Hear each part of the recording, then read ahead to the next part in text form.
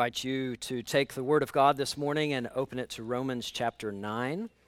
Today we come to Romans chapter 9, verse 30, and we will go down to chapter 10, verse 13. So Romans 9, beginning in verse number 30, and then down to chapter 10, verse number 13. I'd like to ask that you would stand out of reverence for God's Word, if you are able, as we read these ancient, holy, inspired words. The Apostle Paul is writing under the inspiration of the Holy Spirit of God, and he says this: "What shall we say then? That Gentiles who did not pursue righteousness have attained it. That is, a righteousness that is by faith. But that Israel, who pursued a law that would lead to righteousness, did not succeed in reaching the law. Why? Because they did not pursue it by faith, but as if it were based on works. They have stumbled over the stumbling stone. As it is written, 'Behold, I am laying in Zion a stone of stumbling and a rock of offense, and whoever believes in him will not be put to shame.' Brothers, my heart's desire and prayer to God for them is that they may be saved. I bear them witness that they have a zeal for God, but not according to knowledge. For being ignorant of the righteousness that comes from God and seeking to establish their own, they did not submit to God's righteousness. For Christ is the end of the law for righteousness to everyone who believes. For Moses writes about the righteousness that is based on the law, that the person who does the commandments shall live by them. But the righteousness based on faith says, 'Do not say in your heart, who will ascend into heaven,' that is, to bring Christ down, 'or who will descend into the abyss,' that is, to bring Christ up from the dead. But what does it say? 'The word is near you, in your mouth and in your heart.' That is the word of faith that we proclaim. Because if you confess with your mouth that Jesus is Lord and believe in your heart that God raised him from the dead, you will be saved. For with the heart one believes and is justified, and with the mouth one confesses and is saved. For the scripture says, 'Everyone who believes in him will not be put to shame.' For there is no distinction between Jew and Greek. The same Lord is Lord of all, bestowing his riches on all who call on him. For everyone who calls on the name of the Lord will be saved." Will you join me in prayer?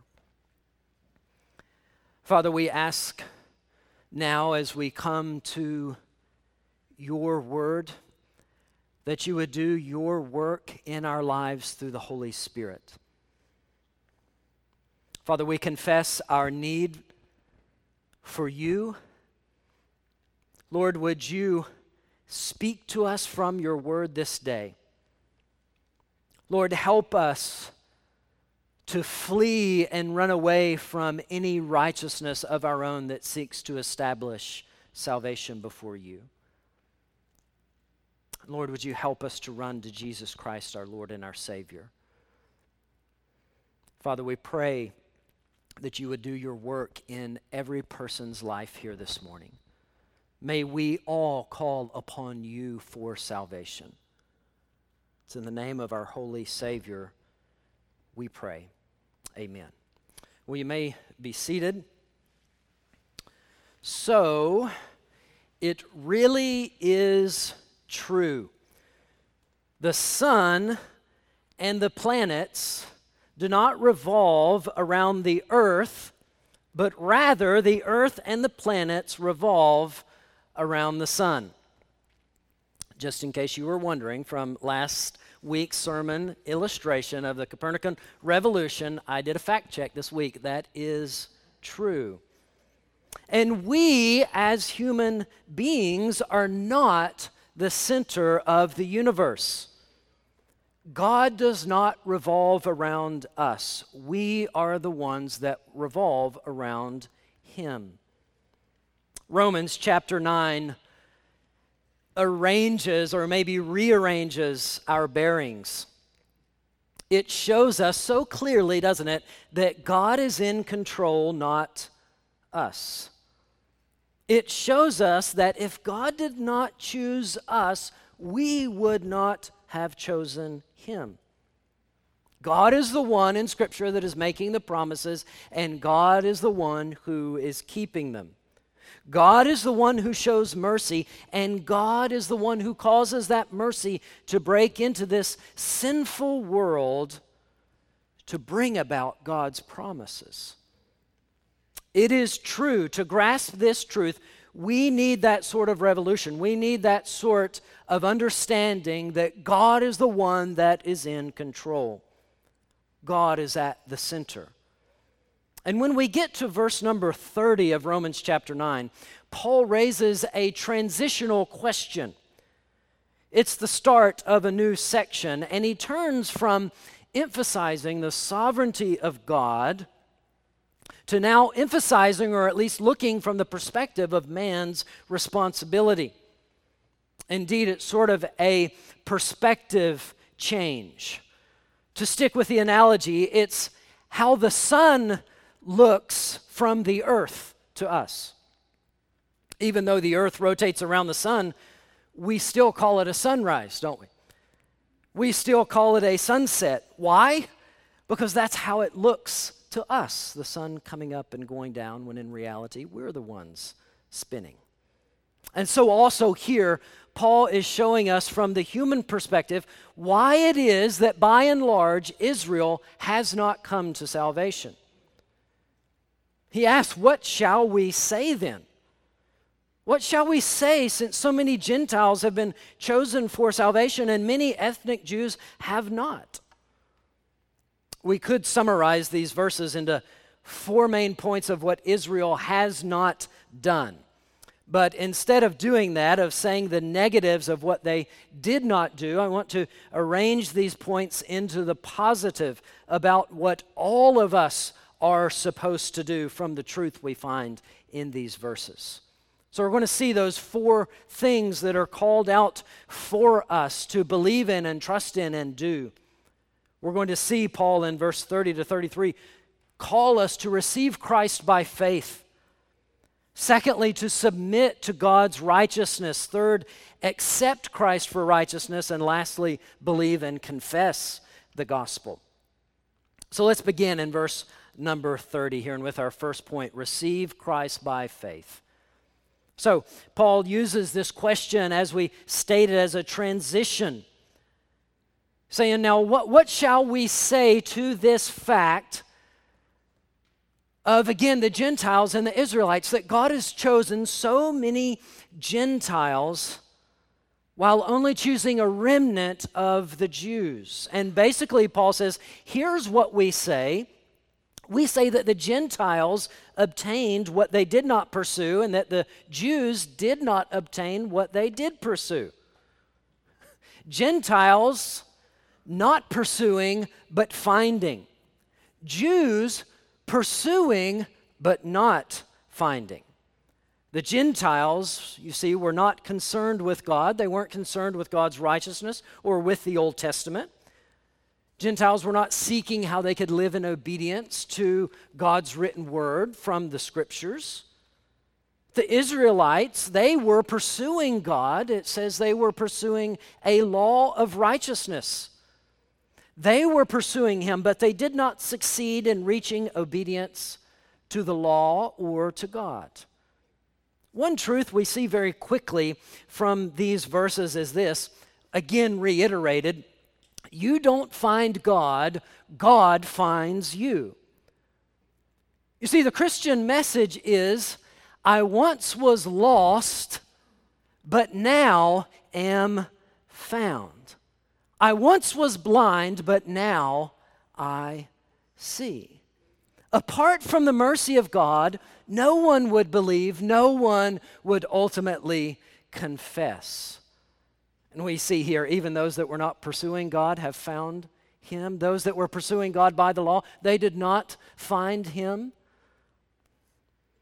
There's also a great contrast taking place in these verses, and it's a contrast for us of how the Gentiles come to God versus by how and large the ethnic Jews came to God. Listen to this contrast in verse 30 and 32. Look at with me one more time. Verse 30, what shall we say then?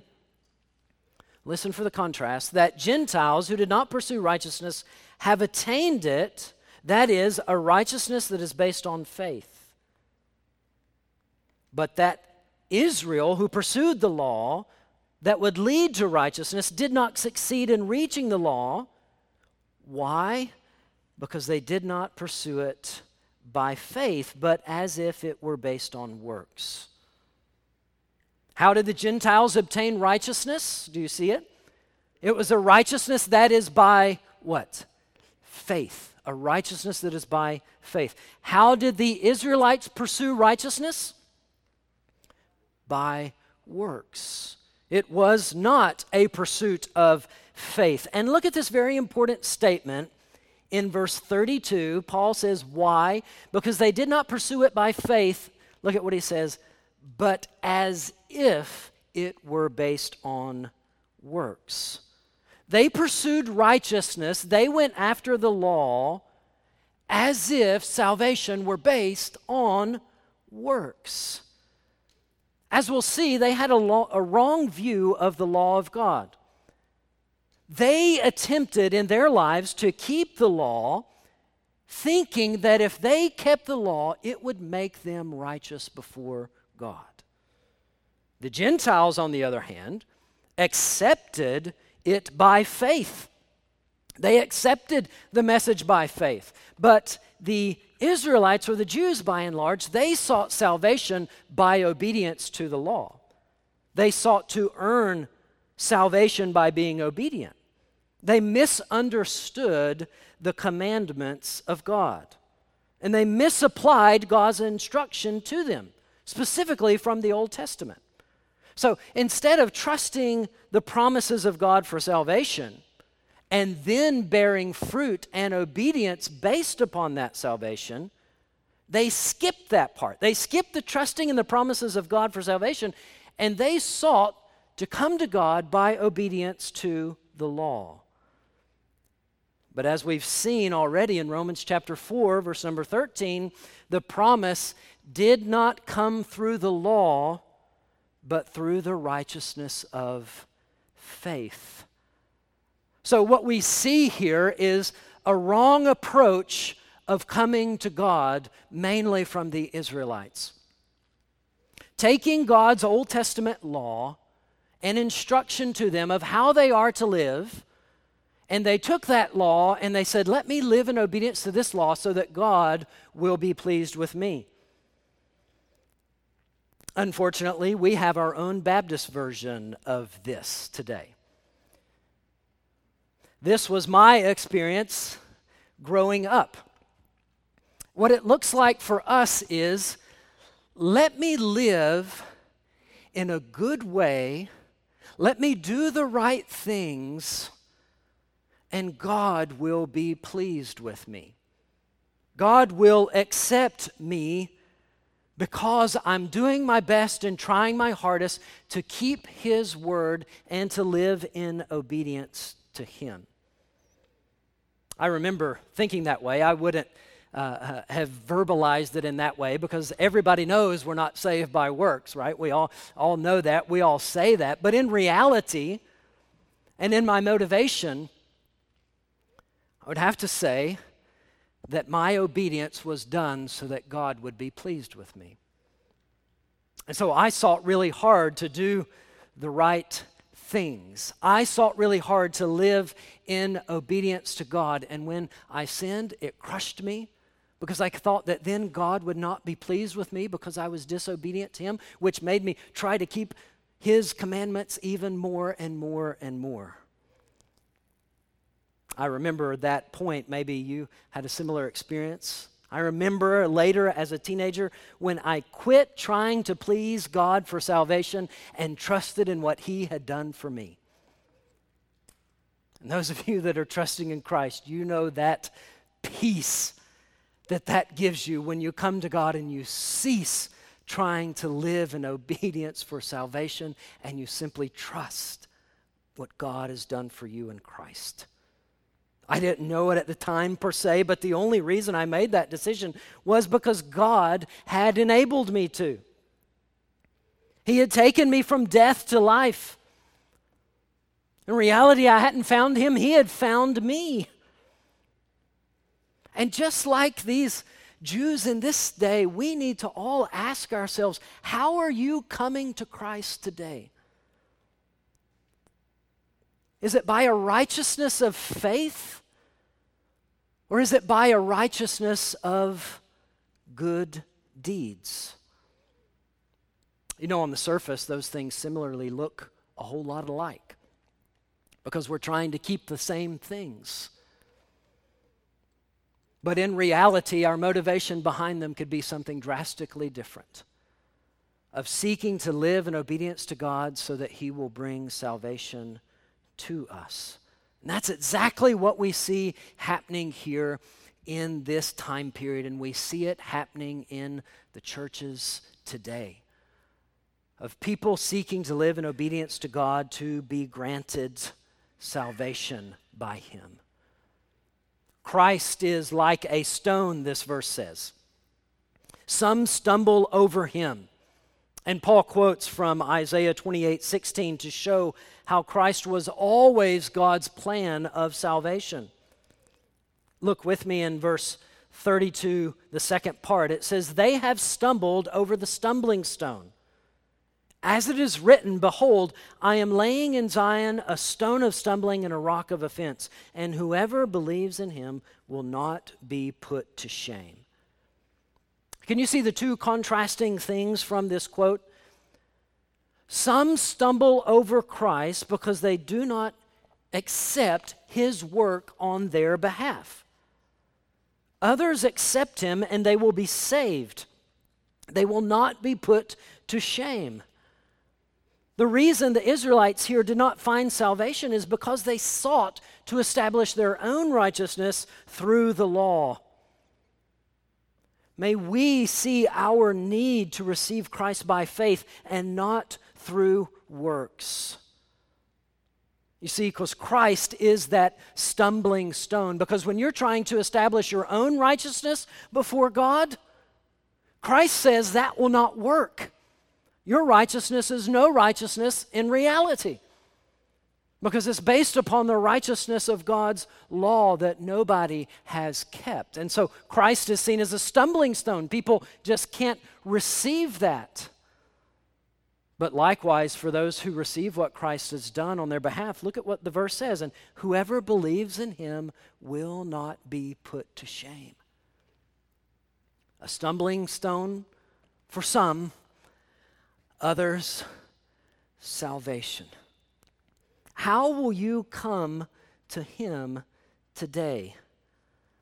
What great need we have to receive Christ by faith.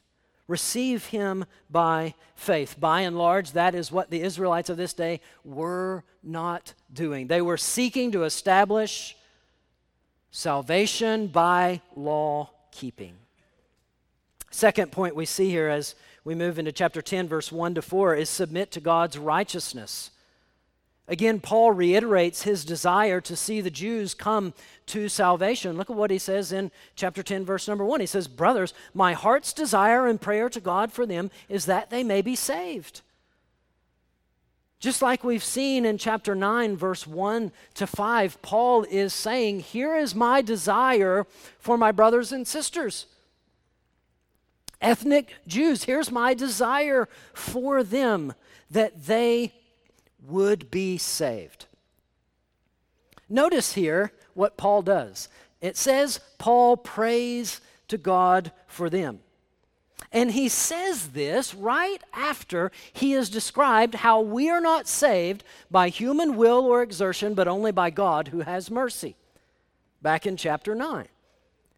You see, God's sovereignty in salvation does not lead us to throw up our hands and say, well, why pray? Why share the gospel if it's true that God chooses us for salvation?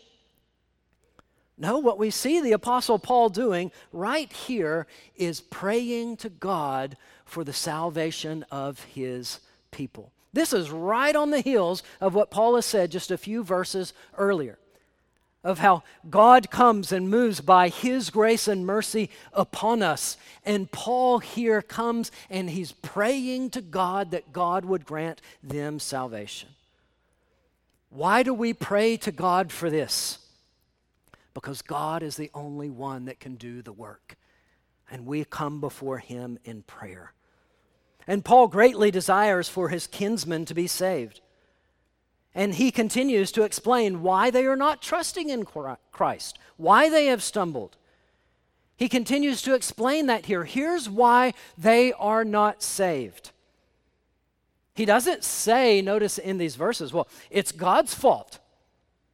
It's God's fault they're not saved. No, it is man's fault. God is sovereign and we are culpable for our sins before him. In verse 2 to 3, Paul says, I bear them witness that they have a zeal for God, but not according to knowledge. For being ignorant of the righteousness that comes from God and seeking to establish their own, they did not submit to God's righteousness. How does Paul describe the Israelites? He says that they're very zealous. Very zealous. Zeal. Zeal, you see, can be a good thing or a bad thing depending on what you're zealous about. The Israelites were zealous for God, but they were zealous to come to God through their own acts of obedience. They were not zealous for faith. They were not zealous for the substitutionary death of Christ on the cross in their place. They were very zealous to establish their own righteousness before God based upon the things that they had done. They were not wanting to highlight the righteousness of Jesus. They wanted to highlight their own righteousness, their own law keeping. They would not submit to God's righteousness. You see, God's righteousness calls for mankind to stop seeking salvation by obedience. God's righteousness calls on us to stop trying to work our way to God, to stop trusting in our own good deeds, and to trust in the good deeds of another, namely Jesus Christ. It's just like that old hymn, Rock of Ages, states, nothing in my hand I bring, simply to thy cross I cling. Naked, come to thee for dress. Helpless, look to thee for grace. Foul, I to the fountain fly. Wash me, Savior, or I die. You see, we are called to submit to that type of righteousness. The righteousness of Jesus on the cross for us. Pride will keep us from the cross. Self-reliance will keep us from the cross. Trusting in your own obedience will keep you from the cross. Paul supports this truth with a grand statement in verse number 4. He says, for Christ is the end of the law for righteousness to everyone who believes. Christ is the end of using the law to try and be made right with God. Christ is the end of that. When we submit to God, when we stop seeking to establish our own righteousness with God, that is when Christ is the end of the law. Paul is calling on us in these verses to submit to God's way of salvation. Submit to God's way of salvation. This lack of submission on the part of the Jews is yet another reason they are culpable and why they had not received salvation. We see so clearly in this text the pride that they had, the pride in seeking to establish themselves before God, instead of, as the text says, submitting to God's righteousness, that is, a righteousness by faith, seeking to establish their own. Do you ever fall into that trap even in your Christian walk with Christ? Of seeking to establish your own righteousness to God? Of thinking, well, God, let me do these things, and I know that you will be pleased with me, and I know that you will accept me based upon my doing of these good things your word tells me to do. May we never be found to be those who seek to establish our own righteousness before God, but be those who always come back to say, Jesus Christ is my righteousness. Jesus Christ is the one who lived in obedience for me, and I trust in his righteousness to save. Paul calls on us to submit to that type of righteousness. In verses 5 to 8, he continues to support this truth that Christ is the end of the law to everyone who believes. That brings us thirdly to accept Christ for righteousness, verses 5 to 8. Accept Christ for righteousness. Another contrast is being made here between the righteousness of the law and the righteousness that's based on faith. We see the righteousness of the law in verse number 5. Look at it. For Moses writes about the righteousness that is based on the law, that the person who does the commandments shall live by them. This is a quote or allusion to Leviticus 18:5. And at first blush here, when we look at this verse, it seems that Paul is saying that the person who does the law will live and be saved by the law. But that's not what Paul is teaching here. He's already taught clearly in Romans chapter 1 to 3 that we're all under sin, both Jew and Gentile. In fact, this verse was most probably used and misapplied by the Jews of that day as a proof text, as it were, to teach that obedience to the law did bring salvation. But if we were to go back and look at the context of Leviticus chapter 18, and if we had time to flip over to Galatians 3:12, where this verse is quoted again, we would see that this text does not teach salvation by works. In Leviticus chapter 18, it is stated that the Lord came to them and said, I am holy, you also be holy. It is God that had called his people out of slavery to Egypt and gave them his law to live in obedience to, based upon what he had done for them. And this is just another way that the Jews of that day had come and said, I will keep these laws so that God will then receive me. But Paul contrasts that in verse 6 to 8. Look at what he says about the righteousness of faith. Paul says the righteousness of faith says this. Don't say in your heart, who will ascend into heaven, that is to bring Christ down, or go into the abyss, that is to bring Christ up. Now, what in the world does all of that mean? Ascending into heaven to bring Christ down, or going into the abyss to bring Christ up?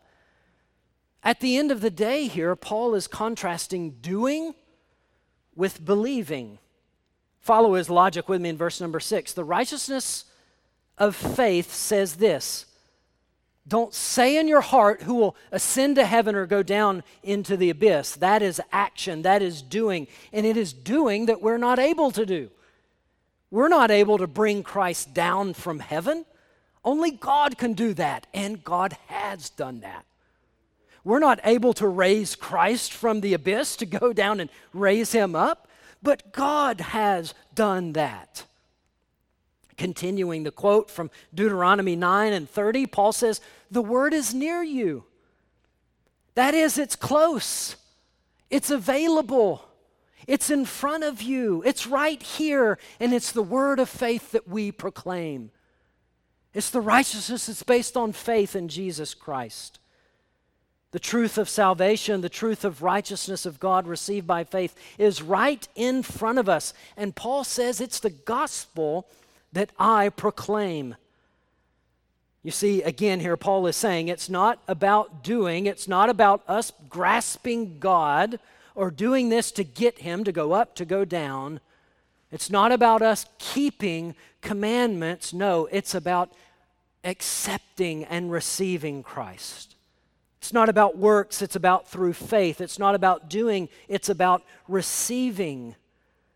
The message of salvation, Paul says, is near us, close to us. How sad it is to have the word of salvation so close to you, but to reject it. To seek to establish your own righteousness instead of receiving the righteousness that comes through Jesus Christ. This brings us to some amazing verses where Paul explains the content of this faith. These are beautiful passages. They describe for us, well, what does the righteousness of faith look like?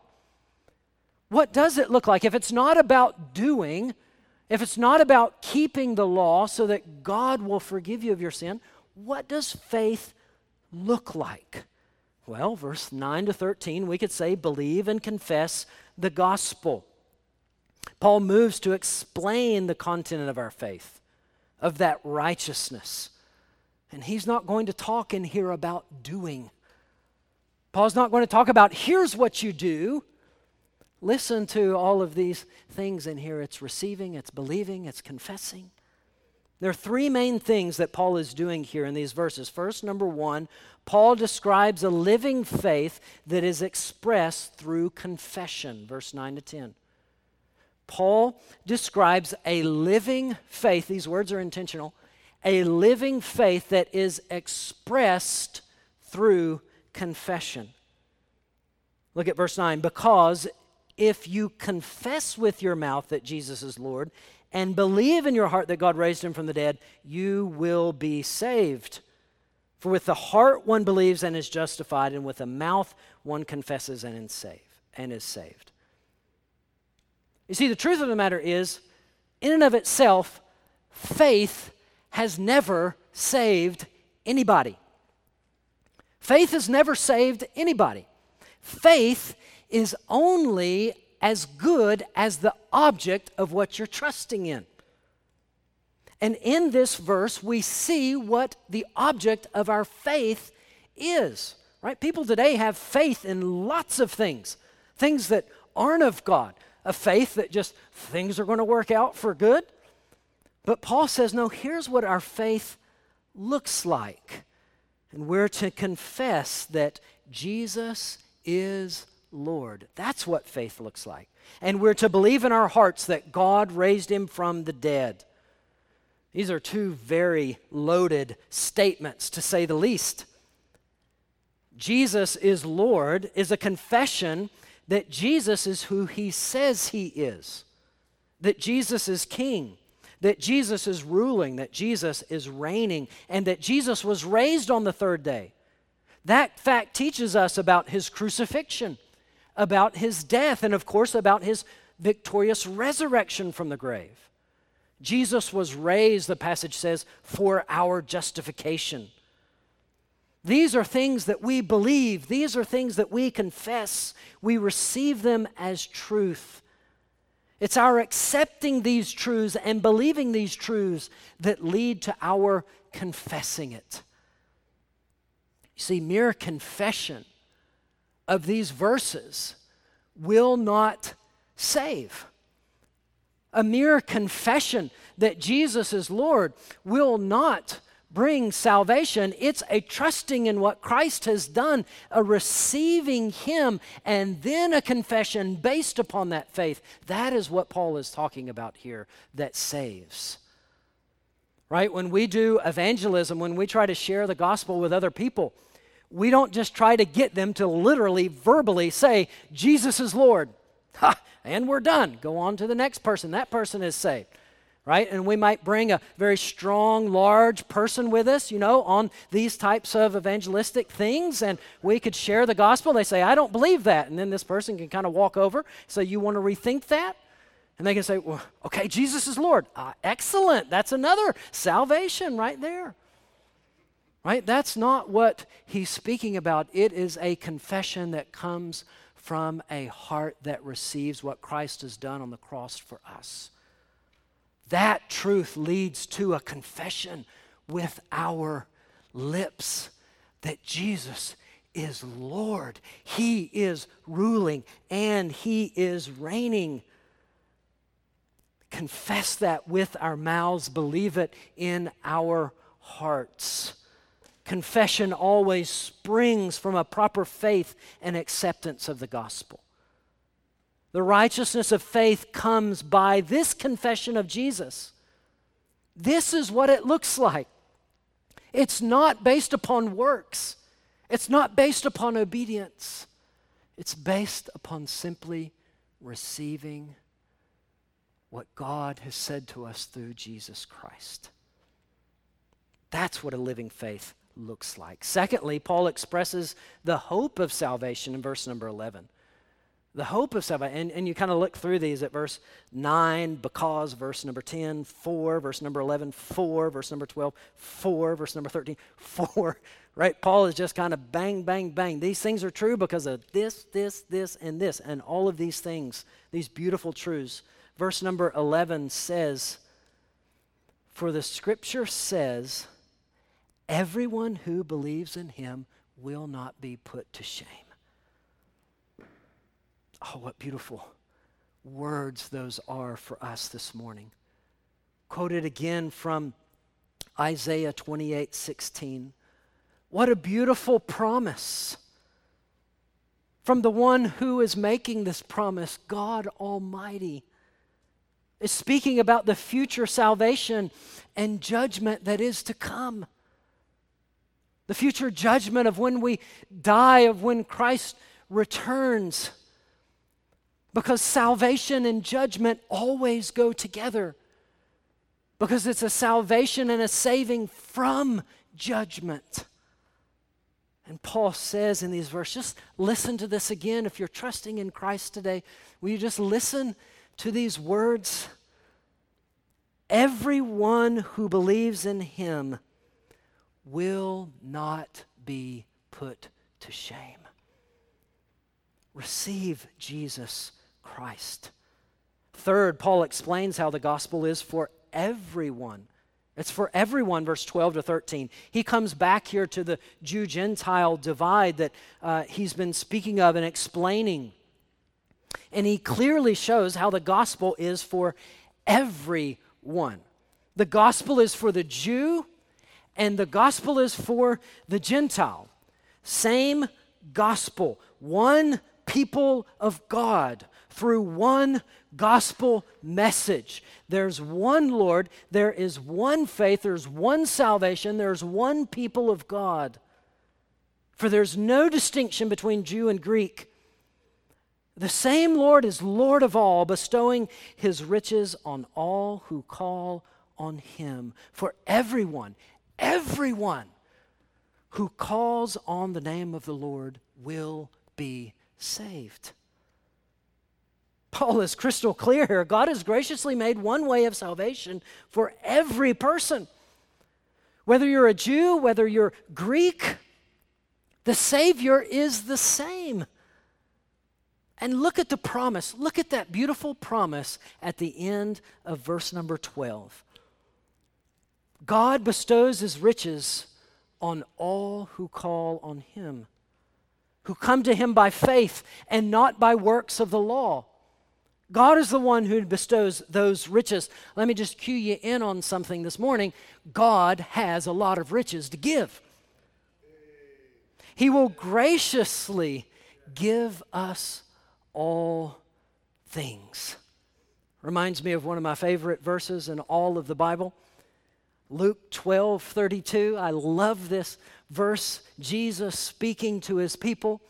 He says, "Fear not, little flock, for it is your Father's good pleasure to give you the kingdom."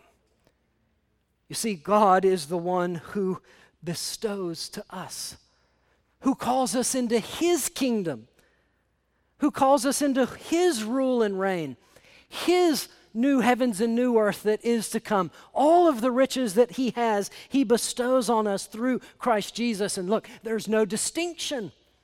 There's no distinction between Jew and Greek. There's no distinction between any body or people. It's the same gospel message. The same Lord is the same Lord of all. Everyone who calls on him will be saved. Saved from what? Saved from your sin. Saved from the judgment of the wrath of God that is to come. Everyone who calls on him, who trusts in Jesus Christ, will be saved. Will you believe this message by faith? If you're someone who is on the outside, who looks like you're living a good Christian life, but on the inside, you know that the way that you are living is so that God will accept you. If that is you here this morning, will you lay down your efforts and your good deeds and simply trust in the work of Jesus Christ to save you? Trust in him alone. Confess Jesus to be Lord. In conclusion, this morning, I'd like to just say 4 final reflections from these verses, just kind of 4 things to try to impress home upon us. First off is this: evidence of God's election is seen in how we come to him. Evidence of God's election is seen in how we come to him. It's a fabulous question to ask yourself, especially after reading Romans chapter 9, to honestly ask yourself, am I one of the elect of God? Has God chosen to save me? I think that we should all be asking that question. That's a great question to ask. Well, we see, and we've seen here, that no one seeks after God, and that it is those who come to God based on a righteousness that is by faith who will be received. So, listen, here's the point. If you're asking this question, if you're asking, am I elect of God, realize that your very desire to believe and trust in Jesus is evidence of God's work in your life. Realize that that is God that is at work. Realize that you would not want to trust in Jesus for forgiveness of your sins if he wasn't doing a work in you. In other words, your desire, again, to believe in Jesus is evidence of God working in your life. So acknowledge that and come to Jesus Christ and confess him and receive the promise of God that all who come to him will be saved. Come and trust in Jesus Christ. Evidence of God's election is seen in our desire to come to him for salvation by faith. And praise God for the work that he's done in your life. Romans chapter 9, this first part has been heavy hitting, deep waters of the reality that takes place underneath the surface of our faith in God and our trust in God. And what we need to see is the work of God doing underneath, motivating, changing our desires, and we need to trust in Christ and give God praise for what he is doing. Second, we cannot teach morality apart from Christ and the gospel. We cannot teach morality apart from Christ and the gospel. We need to teach how we're supposed to live, and let us never separate that from the gospel. May we never lead people to confusion or inadvertently come across as teaching, if you do this or live this way, then Christ will save you. May we always teach that we are rotten sinners. No matter how good we might look compared to others, that we always need Jesus' righteousness to save us from sin. It's never based upon our works. It's always based upon the works of Jesus Christ. Let's be crystal clear in that as a church. Obedience is the fruit of our salvation, not the cause of our salvation. It's only through what Christ has done for us. Third, zeal in and of itself is not enough to save. Zeal in and of itself is not enough to save. We especially need to hear this in our day and age. There is a category in Scripture for sincere, zealous people who will not be saved. We must have zeal, okay? We must have zeal, but what must we have it with? With knowledge. Zeal with knowledge. Zeal with the truth, not zeal without knowledge or the truth. We must have zeal in what Jesus Christ has done on the cross for us. We must have zeal not to put ourselves on some sort of pedestal to say, look at our works that we have done. We must have a zeal to always point to what Jesus Christ has done on the cross for us.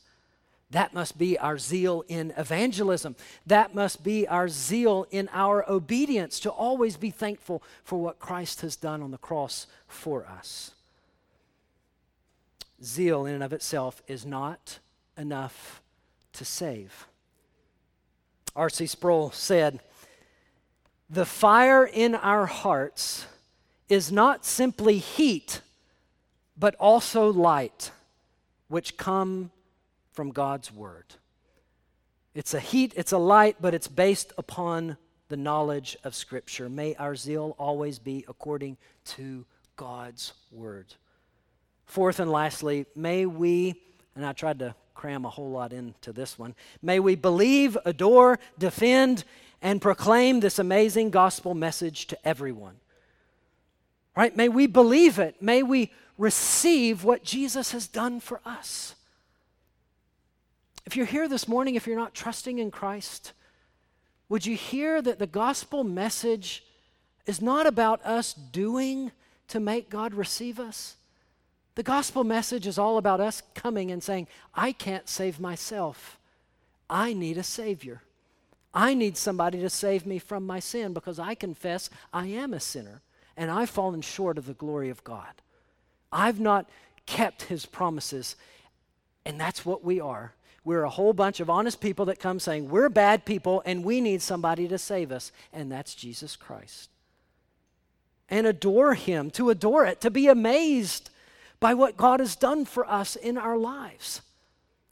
Just pause for a minute. If you're trusting in Christ here this morning, will you just pause and just, here, I'm almost done, I promise. This one last thing. Your very believing and trusting in God is evidence of God's work in your life. God is working in your life. God is moving in your life by your desire to receive Him. Just let that soak in and thank God for the work that He is doing. Adore Him and what He's done for you and defend it. May we always be people who defend that we're not saved by our doing, but by the doing of Jesus Christ. Brothers and sisters, we have to proclaim this message. We have to proclaim this message. We have to take this message to ourselves, to our neighbors, and to this world. If the church doesn't do it, who will? God has called us to be faithful. God has called us to take this message that we're not saved based upon our doing, but what Christ has done for us. And now I'm already off and running into Adam's passage in verse 14 and following. But may we see here our need to take this message to others, the message of freedom, the message of salvation for what Christ has done for us. May we always be people who don't look to ourselves, but always look to the God who's made a promise for someone outside of ourselves, Jesus Christ. May we always turn our eyes and look at Him. Let's pray together. Father, we thank You for the righteousness of Jesus Christ. Father, we thank You this morning afresh, and we confess together this morning we're not saved based upon our good things that we have done. Lord, help us be a people who are overwhelmed by the grace you've shown us in Jesus Christ. Father, thank you for having mercy upon us. All glory, all honor and praise be to Christ our Savior. In his name we pray. Amen.